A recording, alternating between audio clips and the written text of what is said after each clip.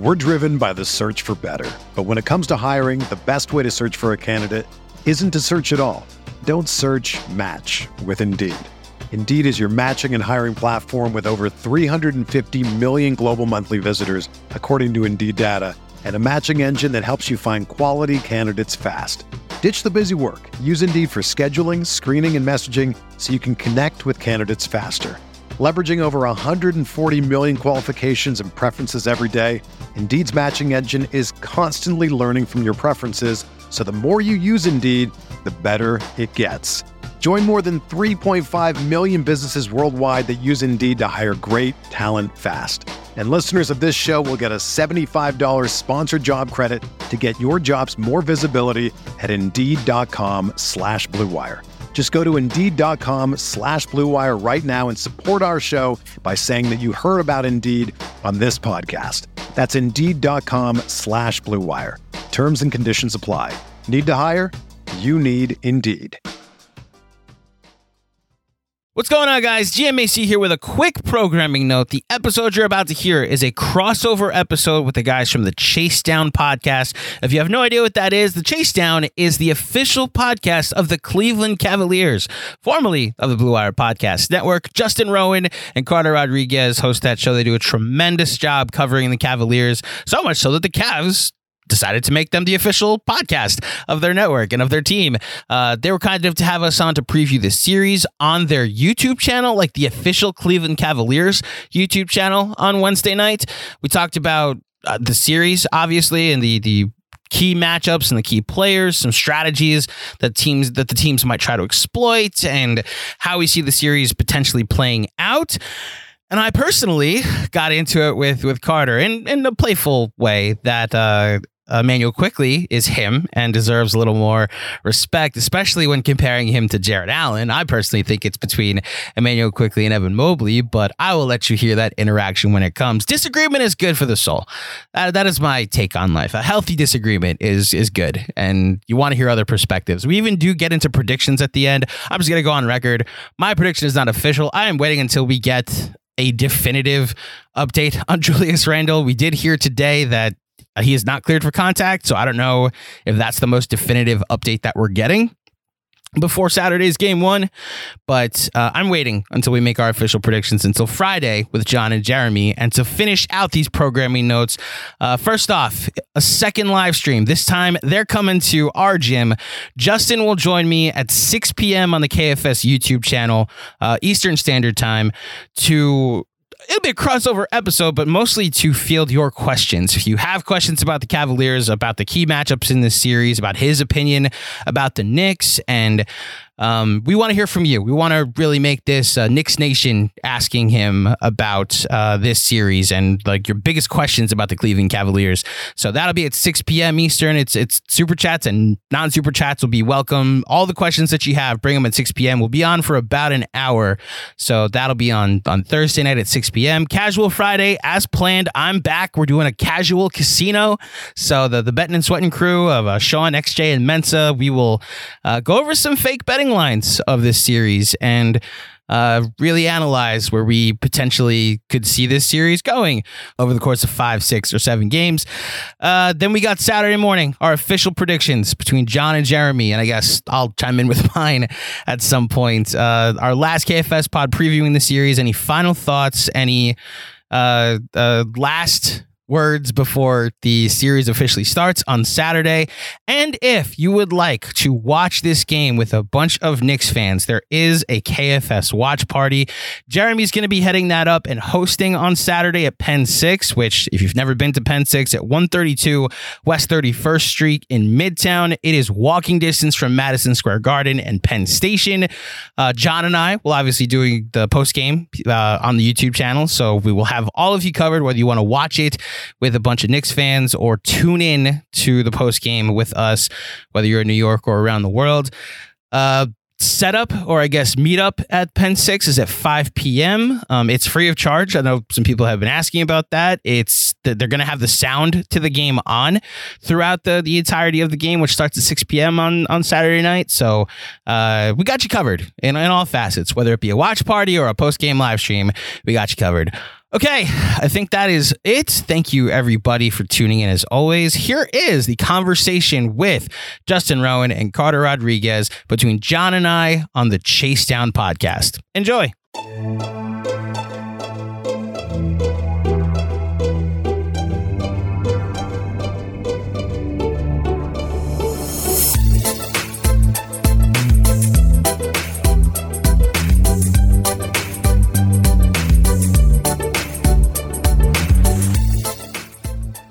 Welcome to the Chase Down Podcast, part of the Chaos Media family. I'm your host, Justin Rowan. The Chase Down is presented by Fubo TV. Watch over 100 channels of live sports and TV for half the cost of cable. There's no contract and no commitment. Try for free at FuboTV.com. The NBA playoffs are coming up so fast. It is so much fun to watch the play-in and not be part of it. That is a big time improvement from this time last year. Looking at the anxiety, the weird things that can happen in one game, but we got a much more exciting matchup to talk about. The matchup of the first round of the NBA playoffs. And joining me today to discuss it is my co-host Carter Rodriguez. Carter, how you doing, buddy? I'm doing quite well, Justin. I'm feeling the fever. I've been just playing Pitbull's Timber playoff remix over and over and over again to get ready. It's time, baby. It is time. I'm feeling great. You have to play it. It just goes in a loop in my head. And joining us today, I am very excited for our guest today, Carter, because obviously we can't do a Knicks cast preview without a little bit of help. We need to bring in the big guns, and we are bringing them in from Knicks Film School. Joining us today is both Andrew Claudio and Jonathan Macri. Boys, how you doing? How you feeling? Welcome back, Andrew. Thank you for having me, and thank you for welcoming the face and the voice and the dean of Knicks Film School as well. It's going down. We're yelling timber over here in New York at the moment. Team by team, round by round, into the night, it's going down. Classic. Yeah, John, I actually spent today listening to the last two episodes of Knicks Film School. You guys did a great job, or you did a great job, I should say. Fred Katz was a lot of fun, and I enjoyed the one with Benji as well. I would recommend all Cavs fans listening to this to go back and listen, because I thought, great level-headed discussion about what this series can be, some of the kind of points of emphasis, ranking players I enjoyed as well, even though not enough love for my guy Karis LeVert. I was a little upset at that, but I thought overall just a terrific job. And you guys do a terrific job in general at Knicks Film School, which is why we had to have you on for this occasion. Thank you. I thought this was just going to be all reflecting back on the mid-90s, talking some Mark Price, Tyrone Hill, Hot Rod Williams. There were those were some battles, right? Back in the day. I know I remember those. Andrew may be a little bit too young. Yes, well, I mean, speaking of reflecting back, when Andrew DM'd the group DM that we have of the four of us, the last message was me floating an Andre Drummond for Frankie Smokes trade. Look how far we've come. Look at us. Who'd have thought? Quite literally started from the bottom. Now we're here. Yeah, here. Indeed. That trade deadline was a lot of fun, but this is a much, much better place to start off. But before we start off with the actual fun stuff, we'll just give a brief update on Julius Randle. I saw today Tibbs said that he practiced once again, but no contact. It did seem though, and Jonathan, maybe you can speak to this. When Fred was talking, just Randle's ability to play through pain and his willingness to tough things out. Do you expect Julius Randle to play game one? Because I'm at the mindset of, especially with a little bit of a break between Saturday and Tuesday, I kind of expect Randle very early in the series, but game one seems to be the one that's up in the air. I don't expect to see him in game one. I mean, it's difficult to talk about with any real, ability to reflect back on something legitimate, because this is a guy who doesn't get hurt. So it's not like we have anything to judge this recent injury against. I mean, the only significant injury the guy suffered in his career is when he broke his leg in the first game he ever played. Since then, he's been, a picture of health, but he is the sort of guy that, like, when he went down with the injury that is going to keep him out for whatever it's going to be, a couple weeks. He refused to leave the game initially. He stayed in, he shot the free throws, that he's a tough guy. I mean, he's absolutely a tough guy, but I think this organization, for as much as Thibodeau has a rep of, like, I don't care if there's a cast on his leg, get him out there. They've been pretty responsible. Now, this is the playoffs, different animal, but I think they'll judge it. And they've had some big games this year that Jalen Brunson certainly has sat out. So I don't think it's crazy to think that Randall's going to sit out game 1, especially with, as you said, two days off between 1 and 2. Mm-hmm. Yeah. Who do you guys kind of anticipate if Randall doesn't go for game 1? Who do you think would start in his place? And do you think that they would play starters minutes? Or is Tibbs going to, kind of have a nominal starter and maybe rely on a veteran like Josh Hart down the stretch? Andrew, you want to take it? It's got to be Obi Toppin to start at least. Yeah. And that's where, look, I admired the last 4 games of the regular season in which Obi got some legitimate run and we got to see him do more than just stand in the corner. I do think there's an offensive ceiling that I don't know of, or don't really know what to fully make of it yet. I don't know if it's necessarily going to matter here in a playoff series. As far as the minutes are concerned, I don't want to. It's disrespectful to say he's the Keith Bogans or Alfred Payton, because I don't think he's going to play like 12 minutes and then bounce. But I think you're going to see him at the beginning of the first quarter and the beginning of the third quarter. And then Josh Hart is really your backup 4. There's an RJ Barrett question, because there's always an RJ Barrett question, and seeing what the Knicks are going to do potentially to play him at the 4 in some minutes. But that's kind of how they'll go about it, in trying to find other ways to really take advantage of what their strength has been. And it's really being beasts on the glass. And it's just not Obi's forte. So I could see really being Josh Hart's the backup 4, but also the closing 4 as a result. Yeah, I mean, that small ball lineup was part of what Tibbs closed with in the last game, and yielded good results. So you got to imagine, kind of, no matter who starts, I don't think Obi's finishing, even if Obi has an awesome game. But I do think there is a role for a guy like Obi Toppin to play in this series. We talked about it a little bit on the last pod, Andrew, but he's one of the only dudes who gets a ton of threes up. I think it was against the Pacers. Forgive me if I'm wrong, but I think between Obi, Jalen, and Grimes, they took 36 threes or something like that. I just feel like that's got to be such an important part of this Knicks game plan if they're going to make hay on offense. That's honestly the biggest takeaway I had from these 4 games of high usage Obi. It's not necessarily that this could have been him all year.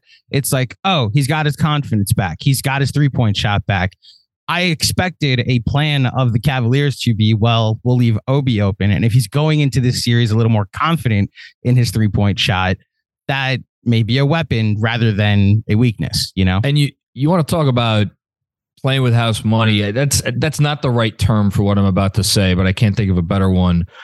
I want to keep the focus on the series, but there's a very good chance Obi Toppin is not going to be on the Knicks next year. I mean, his name is going to be floated this summer. I mean, they spoke with, you mentioned the Pacers, funny enough. They talked with the Pacers about Obi at the trade deadline. They couldn't work out a deal. He's extension eligible. So I wonder if going into the series, Obi is listen, I'm going to play my game. I'm going to let it fly if I'm open. And here's the thing, though. He's not going against any game plan, because if you've listened to Tom Thibodeau all year, his mantra, he has many mantras. One of them is, if you're open, shoot the ball. And if we're going to, as we get into the weeds of the series, the Knicks are not going to have a chance in this series if their decent 3-point shooters don't shoot it when they're open.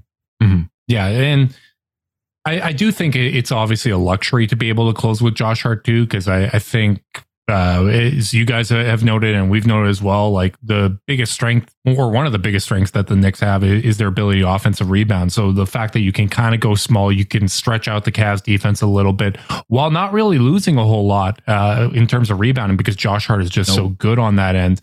That's a really nice kind of option to go to. And I almost wonder how quickly Tibbs is going to go to that option, because if they are starting Jalen Brunson, RJ Barrett, and Obi Toppin, I don't know how you guys feel about this, but personally, I feel like that defensively is something that the Cavs might be able to exploit, and especially early in the series, in game 1, if those 3 are out there on the court at the same time, that's a decent enough situation for the Cavs to start this series on the right foot offensively. You're being kind. It's the all you could eat buffet. It's here, take 2 plates, take 3 plates. No, I mean, look, Tibbs gets a lot of gruff. I was told I can't curse on this, so I'm going to try very hard not to do so. He gets a lot of stuff from fans about his ways. I think game planning wise, he is knowing that he's going to go in with the starting lineup with, let's call it, 2 subpar defenders, or two defenders you could take advantage of, and then RJ is kind of a mixed bag. I'm going to be generous. I think he'll have something planned out. At the same time, like, what Donovan's going to do. He's like, where's Obi? Bring him up into the pick and roll. It's like that's not hard. So yeah, I wonder the same thing. This isn't on the rundown, so sorry, Justin. Justin does all the work, and then I just ruin it. But something I've been wondering about with this Knicks team is every playoffs, typically we see a role player on a team just it's just immediately apparent this isn't their series, and they're not, and the coach has to yank them. We saw that in the play-in with Isaac Okoro, where last year, where Okoro's jumper just wasn't ready, and JB said, "I don't have time to let you work through this. You're out, and I'm going to play other people for the rest of until this thing ends." What player on the Knicks do you think could be that player? I want to hear Andrew's answer. So I know what John's thinking. Well, so like the key question is, what do you mean by role player? Because is the role player the former number 3 pick in the draft who started every game this season, or is there other options? Because you think they'd go that nuclear with him? I do. Not to the point where he's like pulled from the rotation completely, but RJ will have these first halves where, because he's not defending and also 0 for 9 and 1 of 8 and 0 of 6 from 3, that it's like, okay, we need you to turn it around in the second half. But the reason we're either tied or losing by double digits in the first half is because teams knew to let you shoot, and your inability to be effective on offense has become a weakness. I don't think they're going to give him a chance to figure it out in the second half anymore. So my hope is that he doesn't have that first half and he's actually effective in this series. But my curiosity is, because they have so many options at wing, because of how Emmanuel Quickley has played this season, because of what Josh Hart has been since February 10th, because of what Quentin Grimes has been for the last 3 weeks, if the Knicks just kind of pull the plug and go with the other more effective options that they have in the second half. So, and that's the funny part. I'm not worried about literally anybody else. Like, to Julius, to an extent, because of what happened 2 years ago against Atlanta, I'm really not worried about anybody else. Deuce McBride we've seen 6-minute stints of him. He's there to play defense, and if he's hitting his shot, he'll play more defense. But John, I don't know about you, but it's an RJ question, and it's really only an RJ question. It's an RJ question, and it's a Julius question, because and Benji nailed this on our pod the other night. If Julius is in there and gives you the secondary creator, and obviously Brunson's going to be in there, and for the majority of the game, one of those guys is always going to be on the floor, and for a lot of the game, both of those guys are going to be on the floor. Then RJ's ability to initiate becomes much less important, and the abilities of your Quickleys and your Grimes and your Josh Harts of the world become much more important. I agree with Andrew. I don't think I see anything in this series that would be as drastic as him being like benched altogether. But could I see this series going in a direction where he plays under 20 minutes in a game or two? Like, yeah, that's absolutely on the table.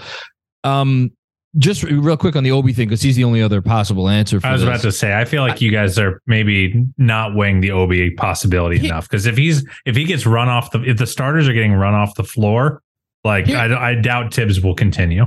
Yeah, well, so it's weird because, again, the Randall uncertainty is out there. If we assume that Randall is back at the very least by game 3, let's assume that he's back. Well, there's around 46 off days before game 3. I just checked the schedule. So I'm assuming he'll be back by game 2. Let's assume he's back, worst case scenario, by game 3. I think no matter how badly game 1 goes, I would be very surprised, assuming Randall is out for game 2, if he did not start the game at the very least, with Obi at the 4. But moving forward in the series after Randall comes back, knock on wood, your minutes with Obi are going to be I would guess, if it goes poorly in the first couple games, if they're really targeting him on defense, I would think those minutes are only going to be when Donovan Mitchell is off the floor. And I think that they will keep putting him out there because if it's one thing that Tibbs does kind of like to do, he likes to keep some semblance of his usual order. And again, I know it's the playoffs. Things changed in the playoffs. We saw Alfred Payton get benched a couple of years ago after he went with him for reasons known only to him for the entire season. So it's not like it can't happen, but I would say it would be more like later in the series, you're going to see maybe Obi 5 minutes in a first half, maybe doesn't get off the bench in the second half type of thing. That would be where I would see it go, if at all. Yeah, that makes sense. And to some extent, it's the double-edged sword of having depth, right? And I would certainly prefer to have that problem. I think depth is one of the Knicks' many strengths in this series.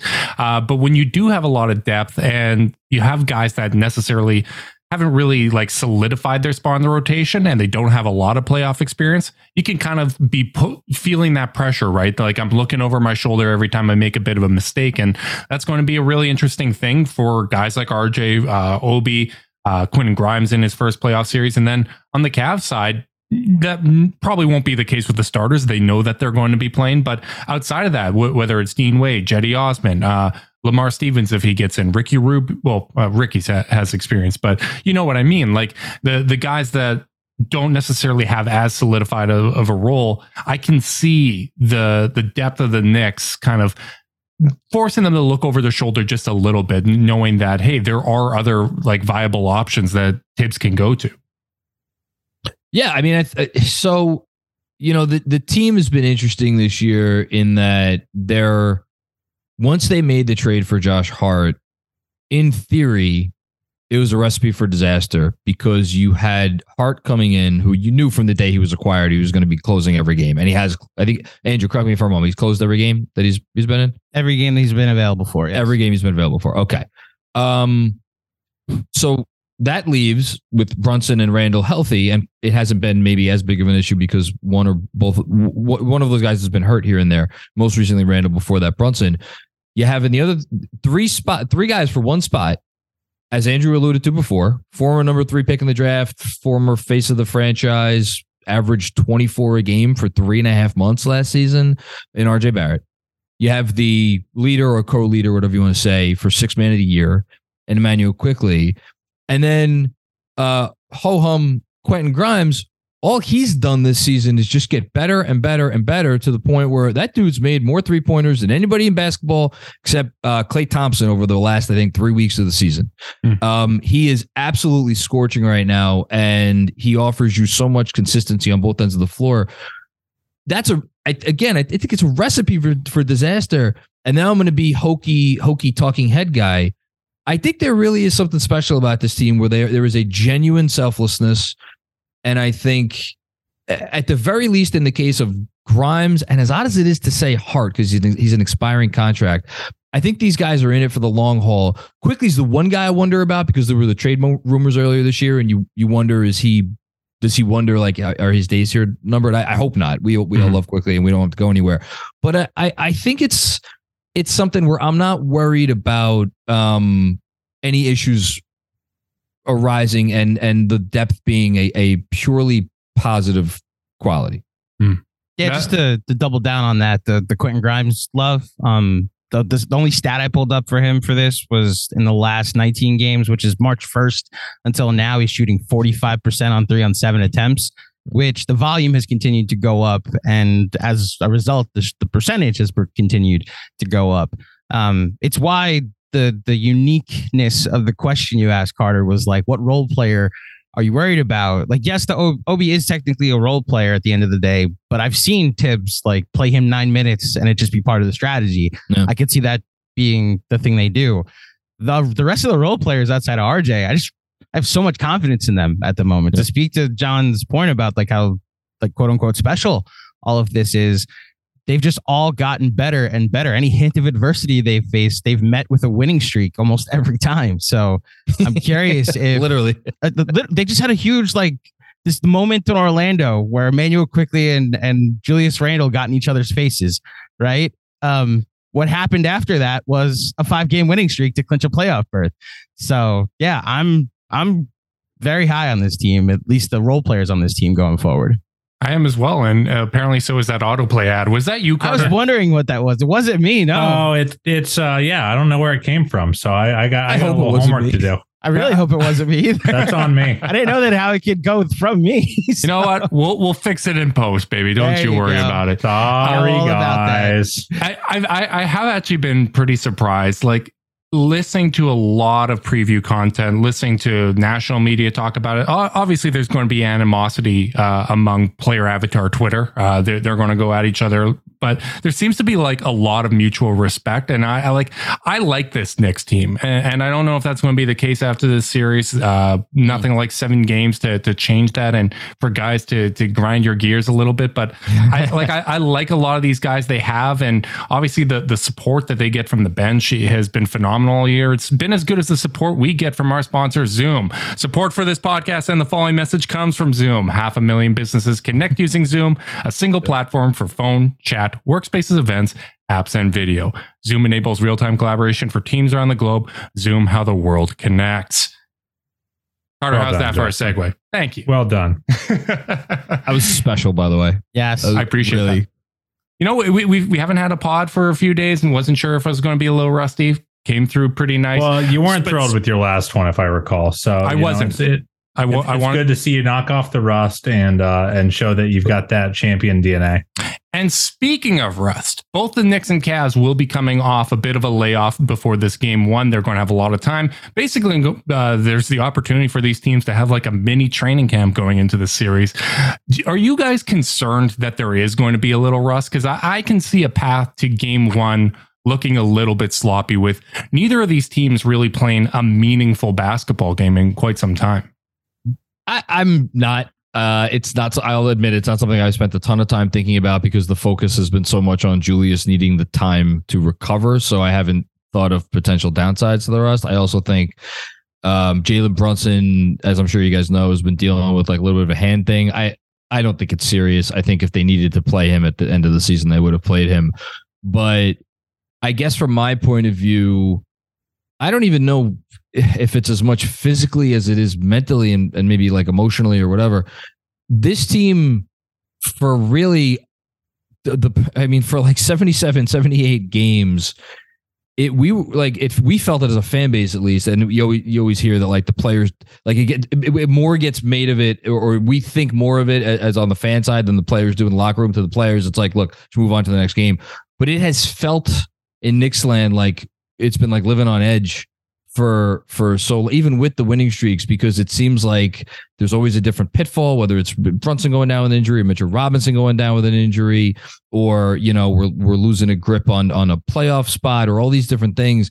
I have to think maybe the time to just settle down has been a positive. Again, I'm speaking out of my rear end. I don't know that for a fact, but that's the only response I would have to that question.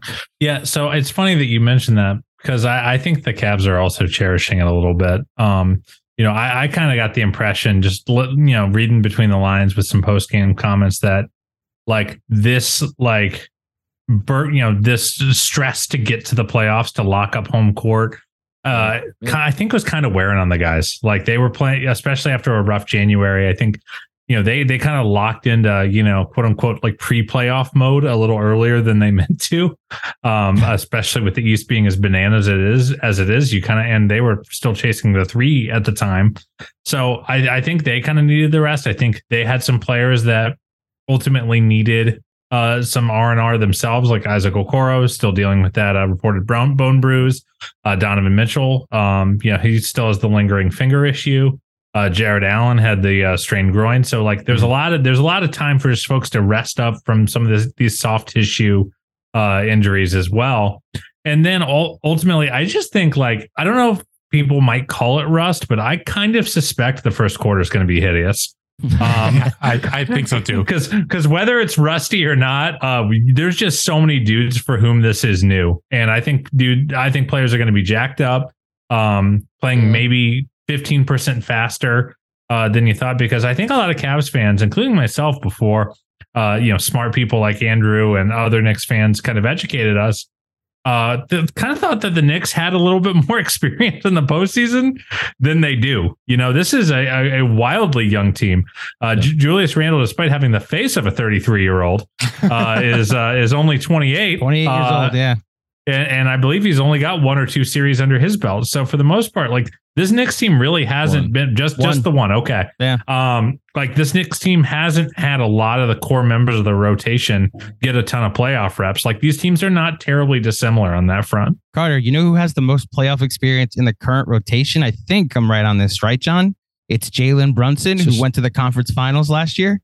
I think sounds right to me. In the current rotation, the only question I'm wondering is if you add up the playoff experience for every other member on the roster, does it add up to the amount of playoff games that Jalen Brunson has played in? And I could, if you want to filibuster for a minute, I'll look it up. Well, so the curious part about, are we counting Derrick Rose as part of the roster then? No, rotation, just rotation. Right. Yeah. So if you go to the rotation, Derrick Rose can tell all these kids about the tales of the battles against the Cavs and the battles against the Heat in the early 2010s. Evan Fournier can give some first round playoff loss stories. Derrick Rose can talk about stealing game one in Cleveland, even back in really Yeah. There you go. It really you know this funny. Very well.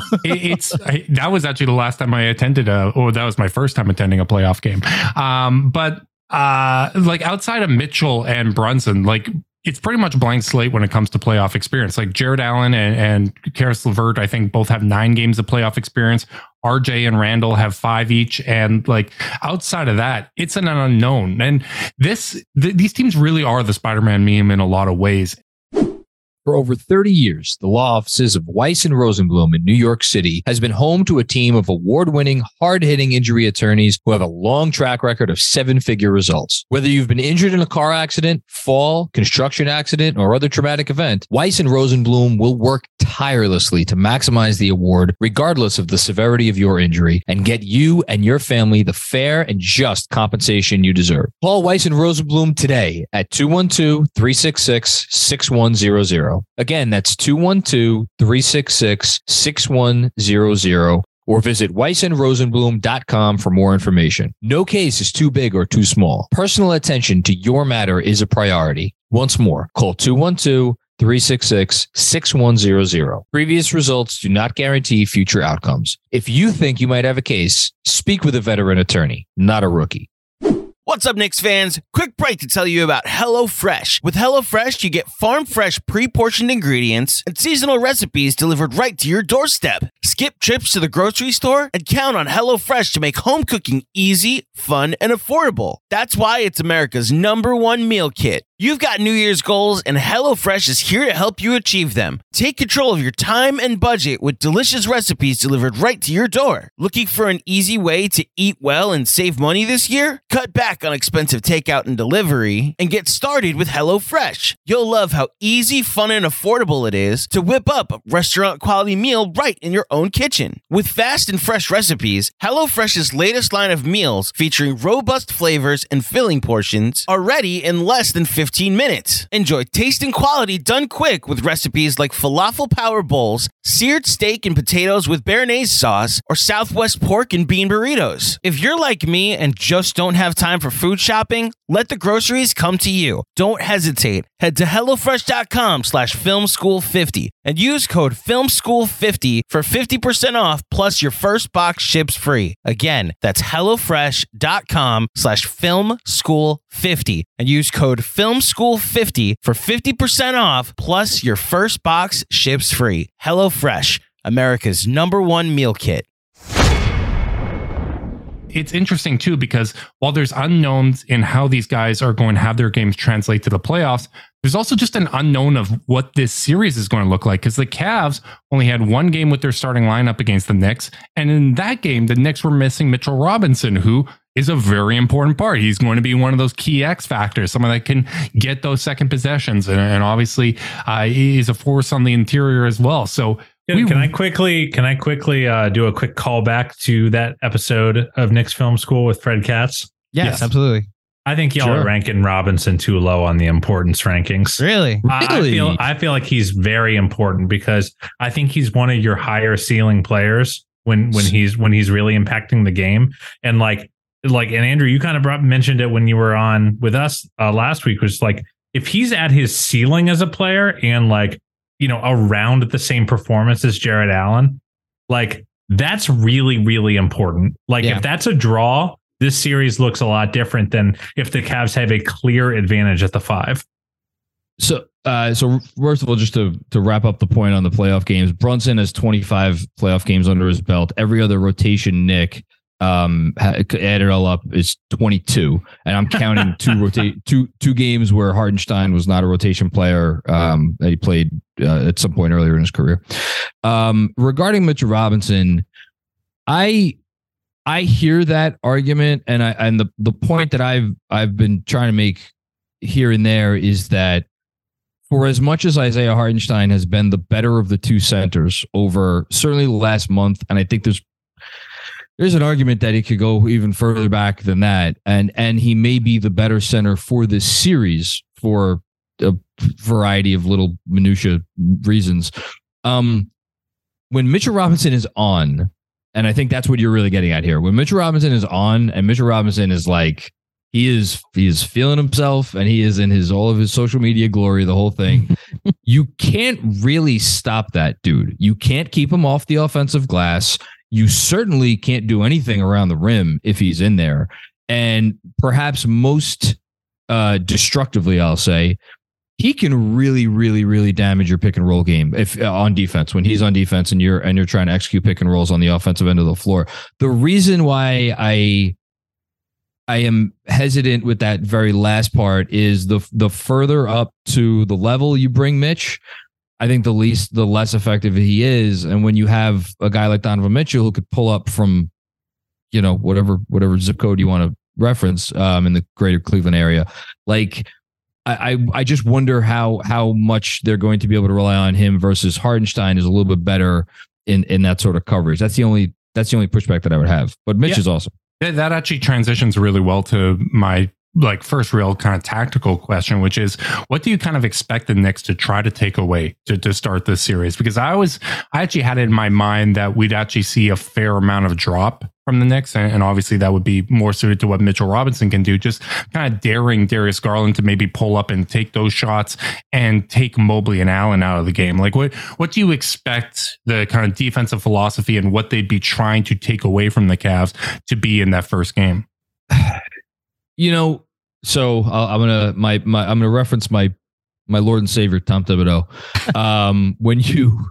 When you have to play great players, great players require great special attention. He has a certain phrase, but I'm messing up that phrase. But the phrase that I know I will not mess up is you guard great players with your team, and he will have a plan. Like, I don't think he's going to let Donovan Mitchell beat them in the way that he utterly destroyed them in the first quarter. Now, I do think it was notable that after Donovan had, 31 in the first half, he only got 12 in the second half in that game, and that was a game he was absolutely feeling it.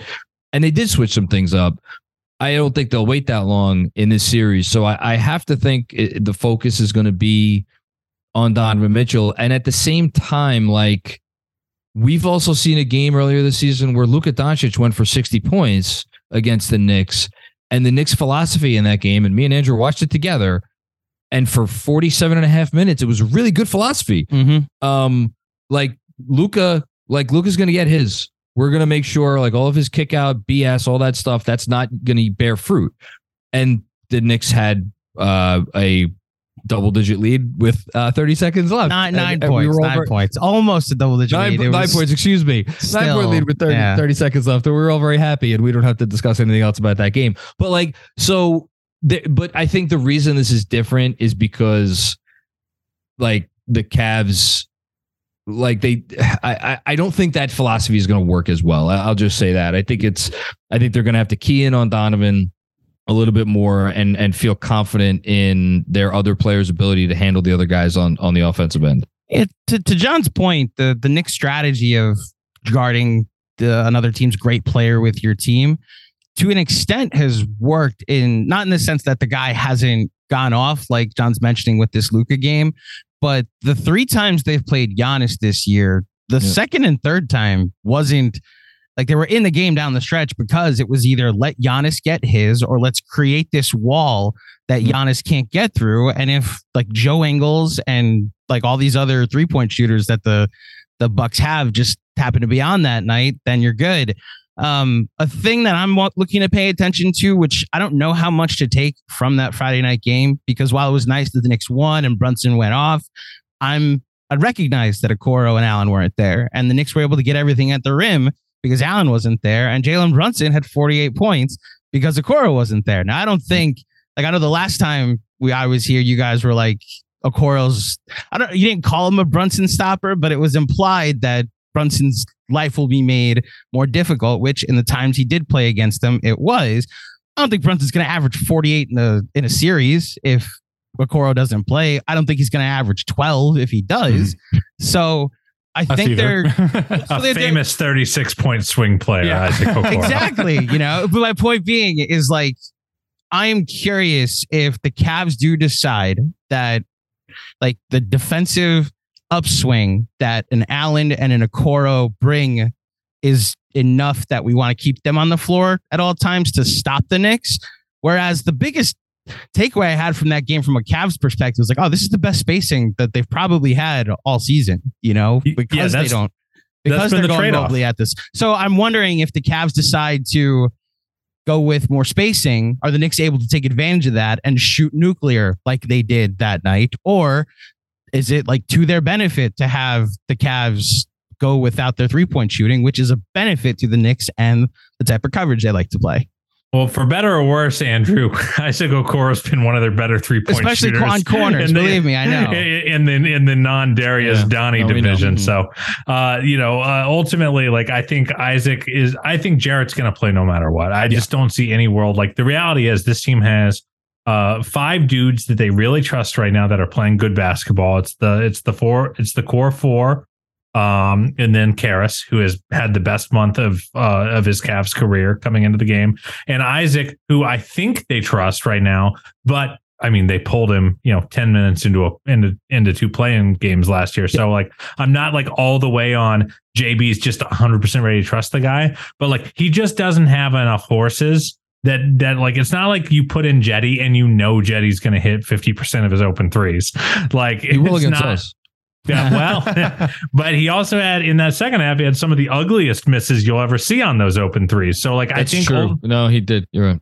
So ultimately, I think like they're gonna play big because that's the identity of the team. Playing those two together. I'm very interested. Our boy Fred Katz. I thought put Dean Wade a little too high on his importance rankings. I don't think I don't know if our boy's been watching as much Cavs the last month because he was out of the rotation, 2.5 weeks ago. I do think Dean is going to get a shot because, to our point earlier, the rebounding's just been abysmal, and the lineup data when Dean and one of the bigs is on the floor, or one of the Mobley or Allen is on the floor, it's pretty good. They actually get boards. And when Jetty is playing the 4, when Karras is playing the 4, like those guys are barely 3s. I just can't see them playing into the Knicks' hands that way, because what do the Knicks want? They want to match Jetty Osman with Josh Hart. Like what a win to give Tom Thibodeau. Yeah. And I think so much is made of Jarrett Allen's impact on the defensive end, but really he moves the needle a lot. Like when you look at the lineup data, he moves the needle a ton on the offensive end, because a lot of what the Knicks were able to do kind of in that fourth quarter to limit Donovan Mitchell, like Allen frees them up so much. And even though he doesn't add 3-point spacing, there's still that vertical spacing, right? Like he's a good passer out of the short roll.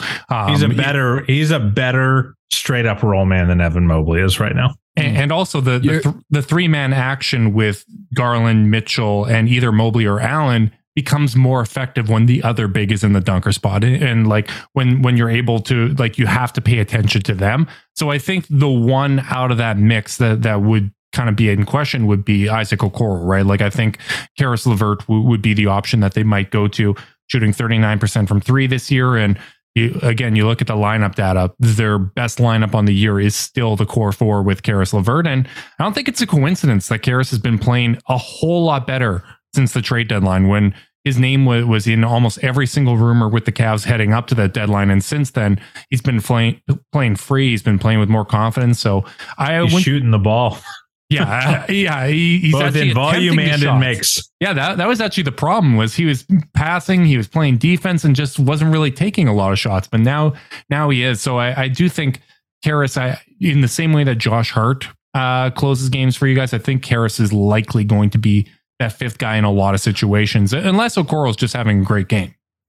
Can I jump in with two quick things in response to all that? Because you made so many great points.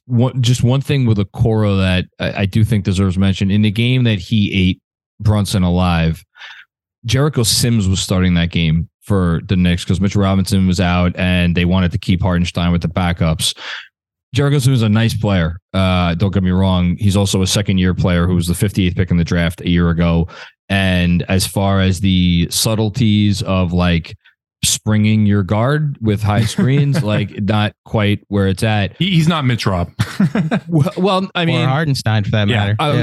Hardenstein's the guy. And again, this is why, I mean, there's so many questions about the series, but the one you asked, I think, is probably first for the Knicks, which is how soon does he go to his bench? Because there are arguments that like they're better with Hardenstein in there, that they're better with Quickly in there, that they're better with Hart in there. So, but just to focus real quick on the Sims thing, whether it's Mitch or Hardenstein, and I have to think that they have obviously been preparing for what to do when Okoro is all up in Brunson's grill and like the screen comes. I think the Knicks are going to be more ready for that than they appeared to be in that third matchup. That's one thing. And then just the last thing, this is more of a general thing, and I thought of it as you were talking. I feel like playoff series take on the tenor by, a long playoff series, certainly, by maybe game 3 or game 4. Is this a series where it's who can figure out how to get buckets in a fourth quarter that's going to win this game? Or is it a series where it's like, we know how to score on you, you know how to score on us. It's whoever gets a stop in the fourth quarter. And I wonder if that doesn't dictate a little bit of which of these guys, for both teams, certainly. But I think especially Cleveland, it winds up getting the big minutes.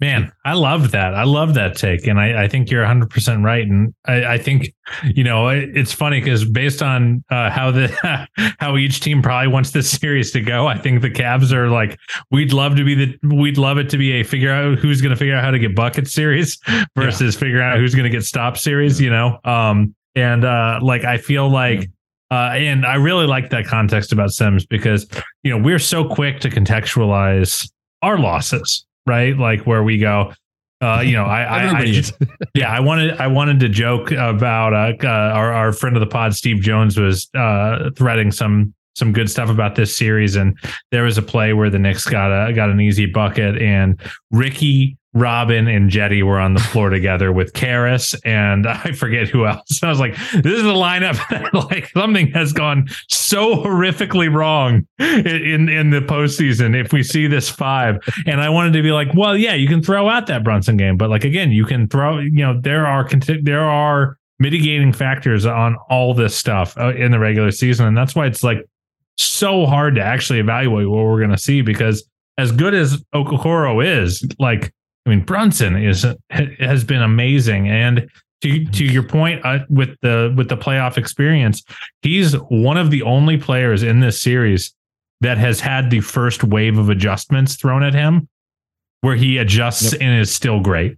And I feel like that's the thing that we have. He and Mitchell are two people who have crossed that threshold. Can anyone else say that in this series? No. Like that's my biggest question when it comes to Darius Garland, because like in a vacuum over the course of regular season, and I know any Knicks listeners aren't going to like this, like I do think that Garland is up there in that tier with Jalen Brunson. Like Garland was the best player on a 44-win team, a team that was close to being the 1 seed before it got derailed with injuries, averaging 25 and 10. Didn't have an all-NBA teammate. Like, he's really, really good. But I think Carter brought up the right point, which is Brunson already has that experience. Like, he had the playoff series where people were saying, he's too small, he's not able to make the passes, and he knows how to make those adjustments, and that experience really matters. And from the Cavs perspective, you want Garland to be at his best, because if he's at his best and he's like making a conversation, if the conversation is, oh, who's playing better out, Darius Garland and Jalen Brunson, that's a win for the Cavs. This is a fast Cavs series, if that's the discussion, right? I would imagine. Which on your side, you're hoping the conversation is who's playing better out, Jalen Brunson and Donovan Mitchell, right? Like you because we've seen Jalen Brunson elevate his game to that level as well, and the chess match of this is so interesting to me, and there's so many trade-offs that these teams can make, and I'm curious too, like. The Knicks do love to kind of run, let's say Randall's in. I think the games and the discussion's most interesting when Randall's in. Like when you're running the 2-man action with Brunson and Randall, if Okoro's on Brunson and Jared Allen's on Randall or Mobley's on Mitchell Robinson, like given the versatility of Okoro, Mobley, and Allen defensively, like do you think that those kind of bread and butter plays are going to be as effective? Because the Cavs can either fight through it so they don't auto switch like some teams, but if they do switch and you're able to force that switch, it's not really the same kind of advantage that they would normally generate. Like do you have confidence in the Knicks being able to generate good offense out of those looks? I think that's up to Julius Randle and what version of Julius Randle we're going to get. And I'm not talking about health. I mean, it's partially about health. This entire series is about his health, but Randall has shown at times this year the capability of being a very fast decision maker and a good decision maker. And when he is on his game in that specific way, he's just a load, and he's a really tough guy to stop because like I understand conceptually, you're like, okay, the Cavs are going to be comfortable with that one-on-one matchup, whether it's Okoro or Allen or Mobley switched on to whatever it is. He has a way of drawing the attention of a defense when he gets going and he's in his wheelhouse, especially after he hits a couple tough shots. We saw that. Yeah, I know. 36 points in that third game. Yeah. At the Garden. He's a funny guy in that he frightens a lot of Knicks fans still when he gets going, because Knicks fans know when Julius could get into his own bag too much, that it could go too much in the wrong direction. And I think if you're an opposing fan watching, it could be frightening for a whole different set of reasons. So it's a matter of, can he stay locked in? Can he obviously just hit some tough shots? I mean, listen, you're an all NBA player. You got to, you're taking tough shots, you're hitting tough shots. And if those things go well, and to throw it back to what you said a minute ago, if after 4 games, 5 games, 6 games, we're saying, okay, between Mitchell, Garland, Brunson, Randall, those 4 have been about even. I think that's advantage Knicks ever so slightly. I think I could be wrong about that, but that's maybe the homer in me coming up. Yeah, I think that is probably true. I do think it's worth asking the question because the other duo that has a lot of interest to me is the Jared Allen Emmanuel Quickley combo. Because those two feel like the swing guys in a lot of ways. Because I think every single Caps fan you ask would tell you Jared Allen is a much superior player to Emmanuel Quickley if you were just ranking the players. And every single Knicks fan I've heard from is putting Quickley above Jared Allen. Myself included, yes. Yeah. And I think like in a lot of ways, those are like, I know neither of those guys are, role players, quote unquote. I think that both of them have graduated out of that title at this point. They're just more important than that in terms of their volume / like how integral they are to what each team is doing. But like those feel like the swing guys. Like if those top 4 guys that you just mentioned are drawing dead, I don't think either team is inherently screwed in that spot. But then that Jared Allen, who's playing well of that, that third guy on each team, third or fourth guy. Because by the way, we're not talking about Evan Mobley, but I do think that that like tier 2.5 player, which I think both Allen and Quickley right now kind of occupy in terms of where their fans think they are. Like, I feel like it's going to be a big, like, is Quickley as good as we think he is for Knicks fans? And it's going to be a big, is Jarrett as clearly as a top 5-6 center that we think he is in Cleveland? All right, can I ask you a question? Of course. In the player rankings, would you have Allen, would you have Quickly ahead of Allen, or I guess it's obvious you'd have Allen ahead of Quickly, right? I would. Okay. So how blasphemous is it if I don't think the conversation is Quickly and Jared Allen? I think it's Quickly or Evan Mobley. It's aggressively blasphemous. Okay. Yeah. Because for me, no way. The conversation is when you go to third best players in this series, is it the guy on your team that's taken a defensive leap and is in the all defense and defensive player of the year conversation? And it's the guy on our team that throughout this season, the more opportunity he's gotten, the more he's run with it and shown he deserves to be getting even more and more. First, it was like, Tibbs, play him more than 12 minutes. How's that? Then it was, okay, let's shorten the rotation to 9 so that way he can play 20 to 25 minutes a game. Then it was, okay, you cannot survive without him playing 30 minutes a game. Now he's the de facto sixth starter, which by the way, is what a sixth man should be, everybody in Boston. And now we're at the point where throughout these portions of the season when he started, you've wondered, were they better off all season if we had 82 games of Immanuel Quickley starting anyway? That's how high I am on Immanuel Quickley and how he matches up as far as the pecking order is concerned. He's never going to guard Evan Mobley. That's not what I'm saying by matching up.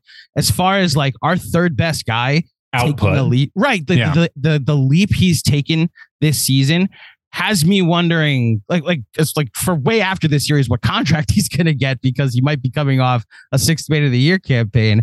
But that's how high I am on Quickly. Justin, if I might quickly pose just not even a question, quickly, just a well statement. Done. You quickly do this. Go ahead. Just a statement. I'm pretty sure the Cavs were right to start Evan Mobley all 82 games. So, that's my point. That alone, Knicks, I'm, ultimately. Every single Knicks fan will tell you, like, the season really restarted on December 5th when they got rid of. Well, okay. The end of the first part of the season, John, is December. Oh, you're right. So December 5th is a Sunday. Oh, I love how you were pushing back. You were pushing back with a fury, and then you're like, damn it, you're right. So I'm trying to remember. When was the Mavs game? The Mavs game was December. I know because I've written it 8,000 times. Right. The Mavs game was December 3rd. The Cavs game was December 4th. So this Cavs, you guys remember this. The Cavs game on December 4th, right? The Cavs didn't shoot well that night. 47 travels or whatever it was. That was the record travel night. The night of 1,000 travels, yeah. So that's how you remember it. The way Knicks fans remember it, they went to a 9-man rotation. Derrick Rose was taken out for good. God bless him. Evan Fournier, we haven't seen him really since, other than a couple of spot starts. Cam Reddish, God bless him, playing all the minutes he wants in Portland. And Immanuel Quickley and this 9-man rotation is on a 56-win pace since then. So as a result of that moment till now, it's a different look to the team. There's questions going into next season who the starting two guard is, whether it should be Immanuel Quickley or RJ Barrett / Quentin Grimes in the rotation. That's how good Quickley's been. Every lineup, every 2-man lineup that Immanuel Quickley is in is a positive. Every time he is on the floor, the Knicks are better. And it's why he's the one where we're going just by pecking order and output, as you put, Carter.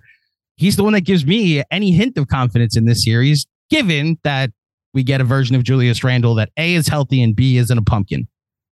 I just want to add, just like conceptually, it's for me a guy, and Immanuel Quickley since the All-Star break, using Basketball References usage number, has had a 25 usage rate in whatever it's been, 20 some odd games, versus Jared Allen obviously is not that, he's like whatever it is, 15 or 16.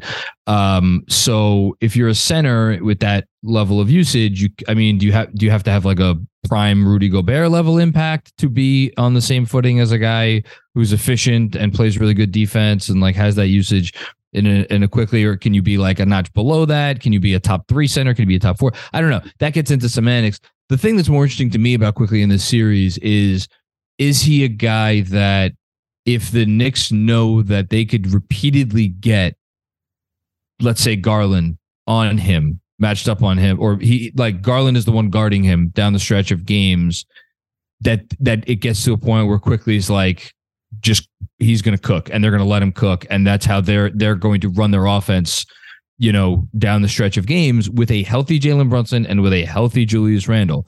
That is a thing that I will I might have to see to believe, because for all of Quickly's explosions this year, like the 55-minute 30, what do you have, 38 points in the Boston, 38 in the Boston Garden, like Jalen Brunson didn't play that game. There have been many other very high scoring games for Immanuel Quickley this year. Usually someone big is out, even if it's just RJ. So I don't know. I don't know if I share. I love it, Immanuel Quickley, just as much as Andrew, to be clear, and every Knick fan. But like, I don't know if I share the level of confidence that like Immanuel Quickley. We're gonna look back and like Immanuel Quickley will have been the difference. I feel like Quickley is your special boy, to quote Succession. I think you guys. My number one boy. Oh yeah, I'm sorry.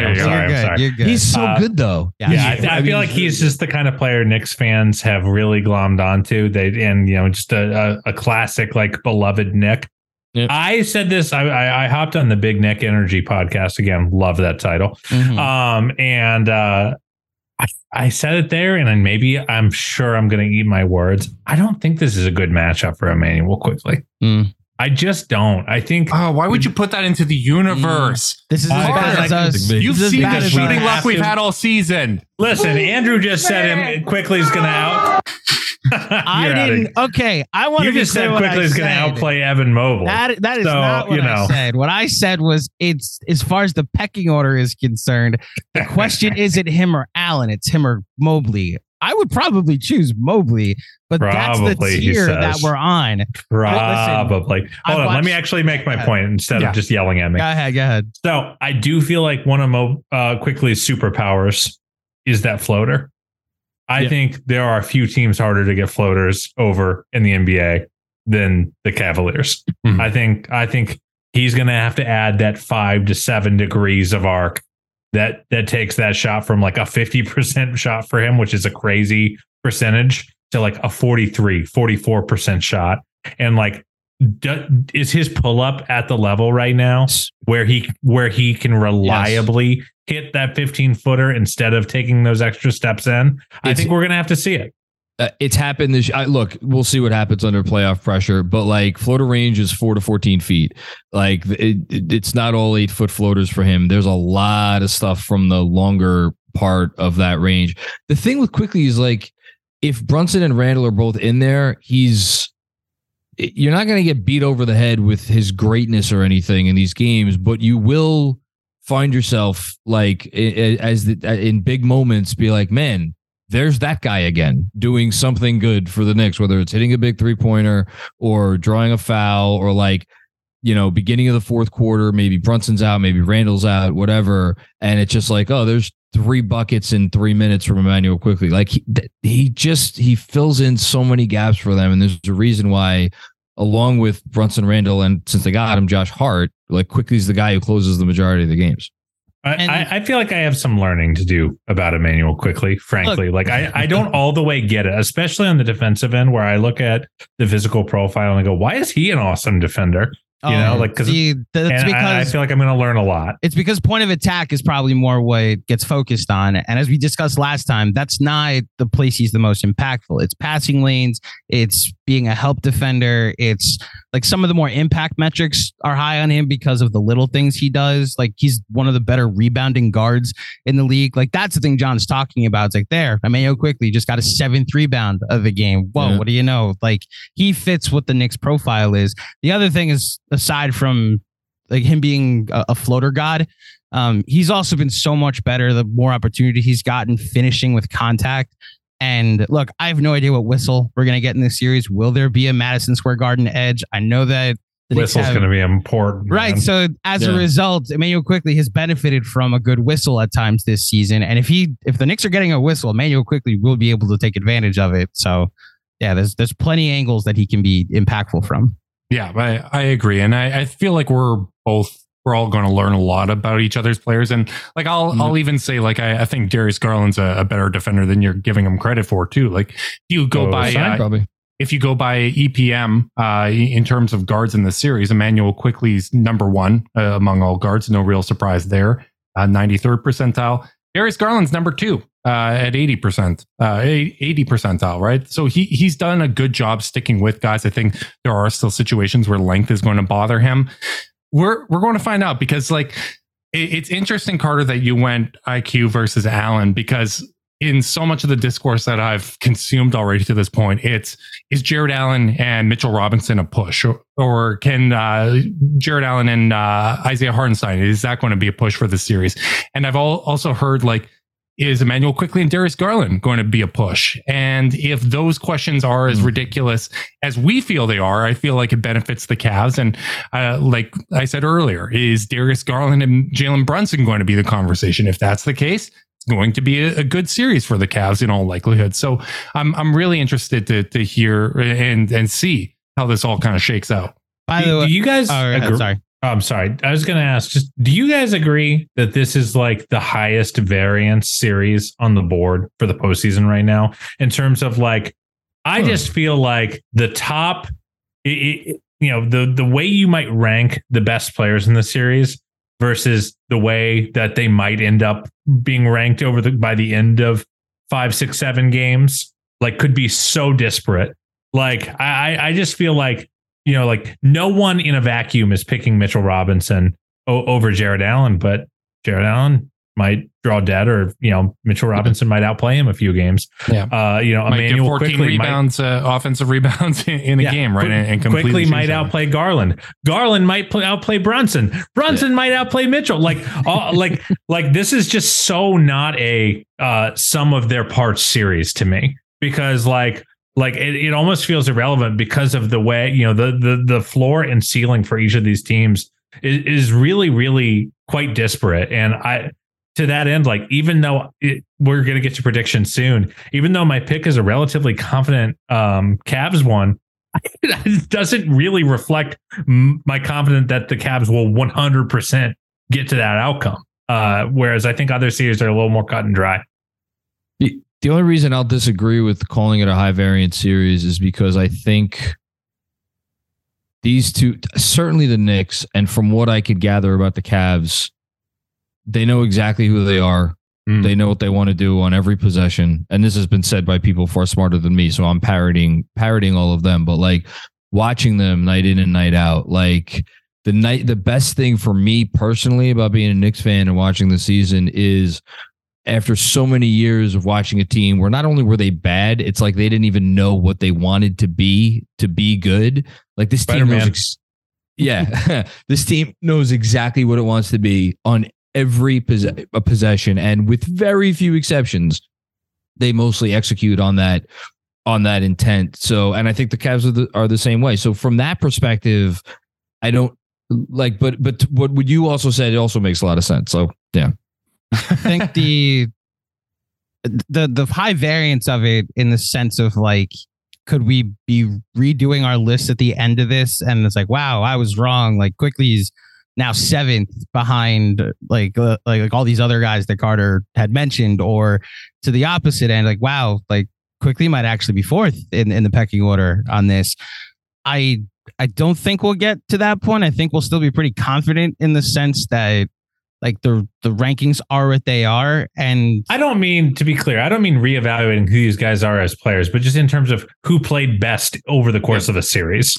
See, the tough part about evaluating all of this, it's been the number one question we've had this week, John. What are you getting out of Julius Randle? It's the simple, obvious, big question. It's more than that. I think for me personally, it is the entire series is built around what are you getting out of Julius Randle, and it is probably going to decide the series.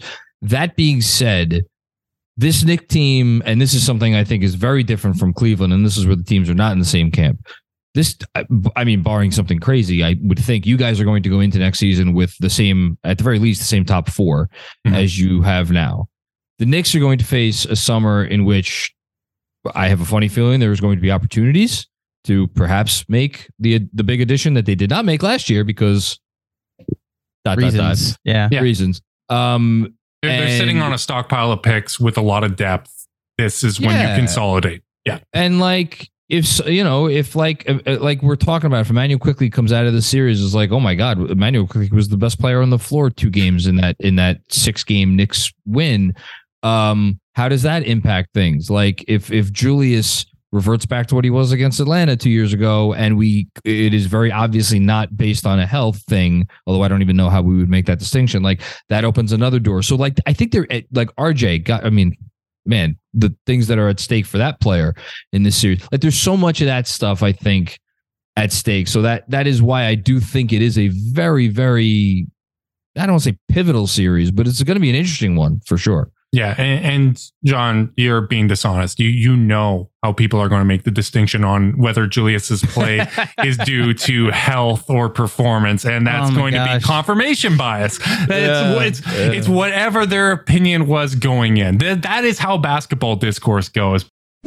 What's up, Knicks fans? Quick break to tell you about Game Time. Is there an upcoming event you're trying to get tickets to? Whether it be tickets to one of the final home games of the Knicks season, or maybe it's a concert or a comedy show. Whatever it is, buying tickets to your favorite events shouldn't be stressful. Game Time is the fast and easy way to buy tickets for all the sports, music, comedy, and theater near you. With killer deals on last-minute tickets and their best price guarantee, you can stop stressing over the tickets and start getting hyped up for the fun you're gonna have. Currently browsing through the Game Time app, and I see all the events coming up in the area. Whether it be the Knicks' first home playoff game against Cleveland, or maybe the Rangers' first home playoff game against the Devils, the Game Time app is so easy to navigate. You can search by category, like sports, music, or shows, or search by teams, like the Yankees, Islanders, or Knicks. I have to say that my favorite feature is the full 3D peripheral view you get whenever you select a seat. Just select a seat that's within your price range, move the phone from left to right, and get a good idea of the view you'll have during the event. Game Time is the place for last-minute ticket deals. Forget planning months in advance. Game Time has deals on tickets right up to the day of the event. Get exclusive flash deals on tickets for football, basketball, baseball, concerts, comedy, theater, and more. The Game Time guarantee means you'll always get the best price. If you find tickets in the same section and row for less, Game Time will credit you 110% of the difference. Game Time is also the fastest growing ticketing app in the country, and for a good reason. As I mentioned, get images of your seat before you buy so you know exactly what to expect when you arrive. Buy tickets in a matter of seconds, just 2 taps and you're set. Tickets are then sent directly to your phone, so you never have to dig through your email. Snag the tickets without the stress with Game Time. Download the Game Time app, create an account, and use promo code FILMSCHOOL for $20 off your first purchase. Again, create an account and redeem code FILMSCHOOL for $20 off. Download Game Time today. Last minute tickets, lowest price, guaranteed. We're driven by the search for better. But when it comes to hiring, the best way to search for a candidate isn't to search at all. Don't search, match with Indeed. Indeed is your matching and hiring platform with over 350 million global monthly visitors, according to Indeed data, and a matching engine that helps you find quality candidates fast. Ditch the busy work. Use Indeed for scheduling, screening, and messaging so you can connect with candidates faster. Leveraging over 140 million qualifications and preferences every day, Indeed's matching engine is constantly learning from your preferences, so the more you use Indeed, the better it gets.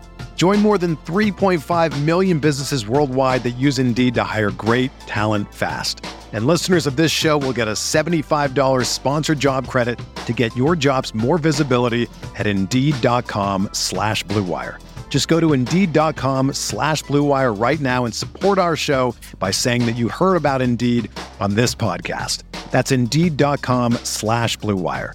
Terms and conditions apply. Need to hire? You need Indeed. You know what? We've taken up enough of your time, guys. Let's get to predictions before we wrap this thing up. Andrew, let's go right to left here. I'll start with you. What's your prediction for this series? As of right now, without knowing the status of Julius Randle or the health, or just really what we're going to get from him this series, I've been at Cavs in 6. If Randle plays, I probably will switch to Knicks in 7. The idea of the Knicks winning a road game 7 is as good of a road team as they've been. And if Julius is getting healthier and healthier as the season goes along, as the series goes along, and then you add in like the physicality that he can bring to a series, which I think will be a Knicks strength. I think they can win the series. If they can't, and we're in game 3 and he's playing 12 minutes and clearly can't give it a go, then yeah, I think the Cavs will out talent the Knicks, but it's a cop out to give you two predictions, but I'll say Cavs in 6 for now, and then with the caveat that if Randall plays, I'll go Knicks in 7. All right, John, I don't know how many predictions you want to give, but go ahead. Give all of them, John. Yes. I think it's going at least 6.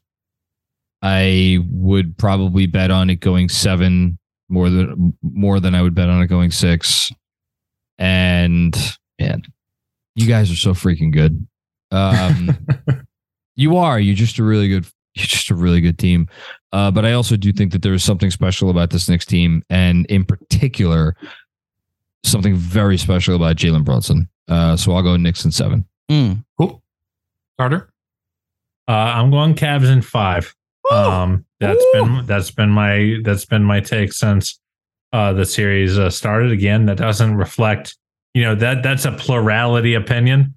I don't think if the series is played 100 times, the Cavs win in 80 of them. I don't think that. I think each outcome has like a 20% chance of happening. To my point about high variance, but I just keep going back to the fact that I think the Cavs have 4 of the best 6 players in this series, and I think they have 2 of the best 3. Mm-hmm.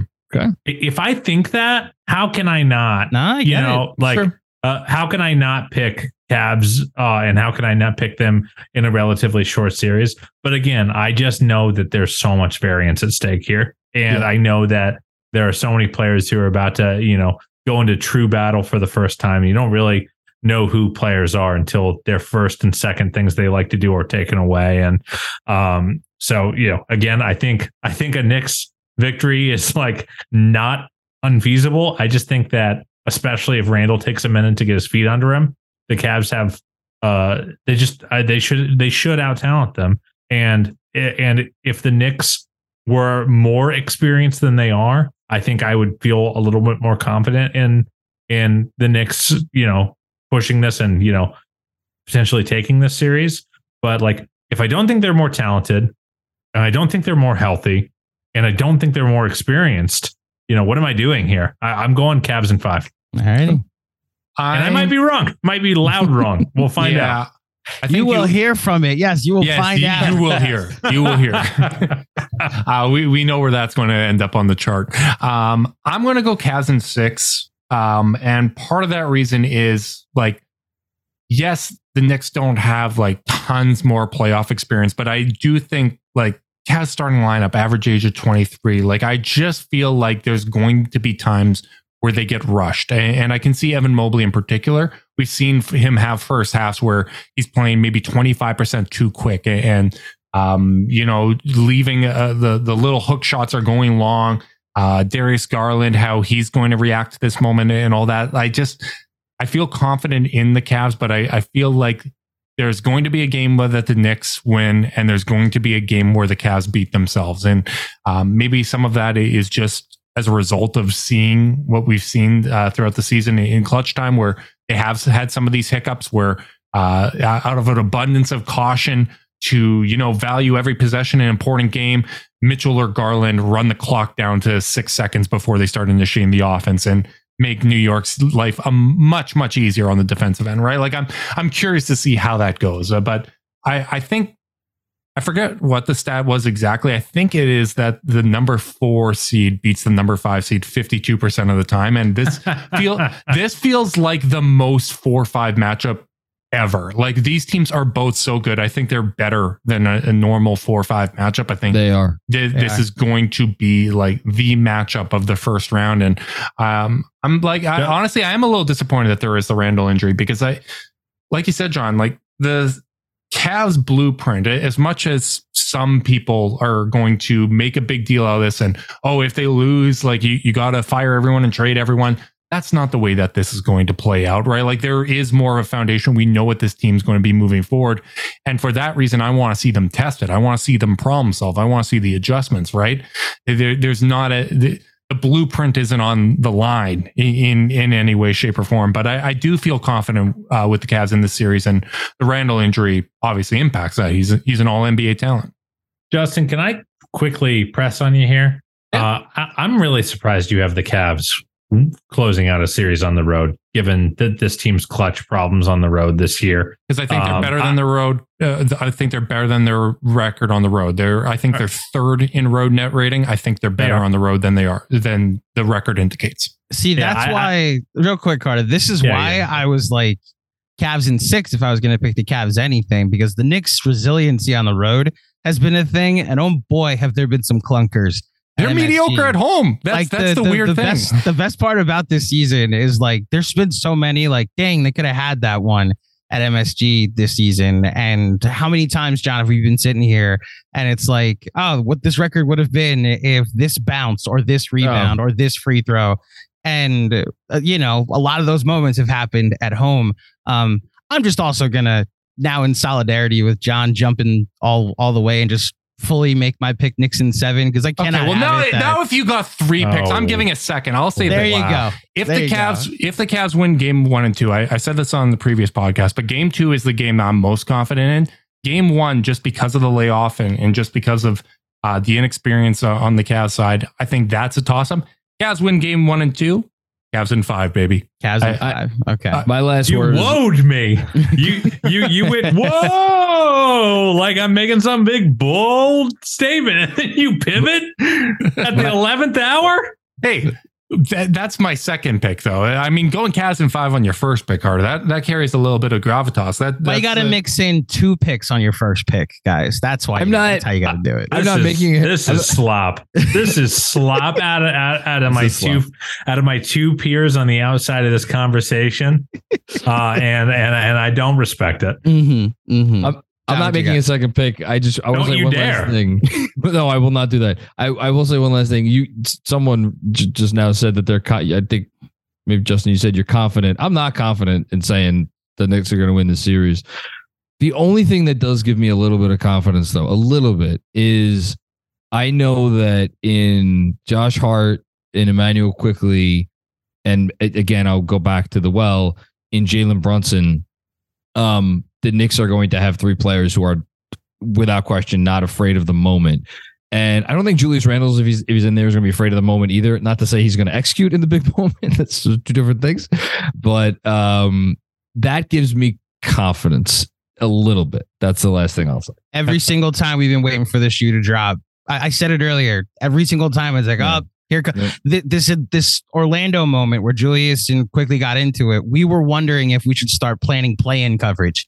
Yeah, and we were. They didn't lose for the next 5 games and walked into the 5 seed. So this it's unquantifiable. You can't really find it on dunks and threes, but this team's special in a way. They've overachieved and surprised us all season, and so we're done doubting them in that sense. Well, on that note, I'm going to wrap this thing up before anyone else gives another prediction. We just can't risk it. I do think that these are 2 special teams. I think these are teams that are set up well for future success. I think this is set up well for a future rivalry. And I think if there are future editions of this playoff series, I think it's going to happen later than the first round. And I feel pretty confident saying that. So I'm looking forward to you guys being that thorn on our side. And hopefully we can have more of these podcasts, and hopefully round 1 of it leads to a little bit of bragging from Carter and myself. That's what I'm really hoping for here. Okay, Cavs in 5, baby. Let's just do it. Let's just rip out the Band-Aid. 3 predictions, Carter. 2 of them are the same. Don't you dare shake your head. Big thanks to everyone. Big thanks to everyone tuning in live on YouTube. We really do appreciate you guys. Make sure you like and subscribe. Click the notification bell so you know when we're going live. If you're listening via podcast and you want to support us, leave us a rating, leave a review, subscribe, unsubscribe, resubscribe, and help cook those books. If you want to be part of Chase Down's exclusive Discord chat, send a screenshot of that review to chasedownpod@gmail.com. However you choose to support us, we really do appreciate it. Make sure you guys are staying safe out there. Until next time, go Cavs.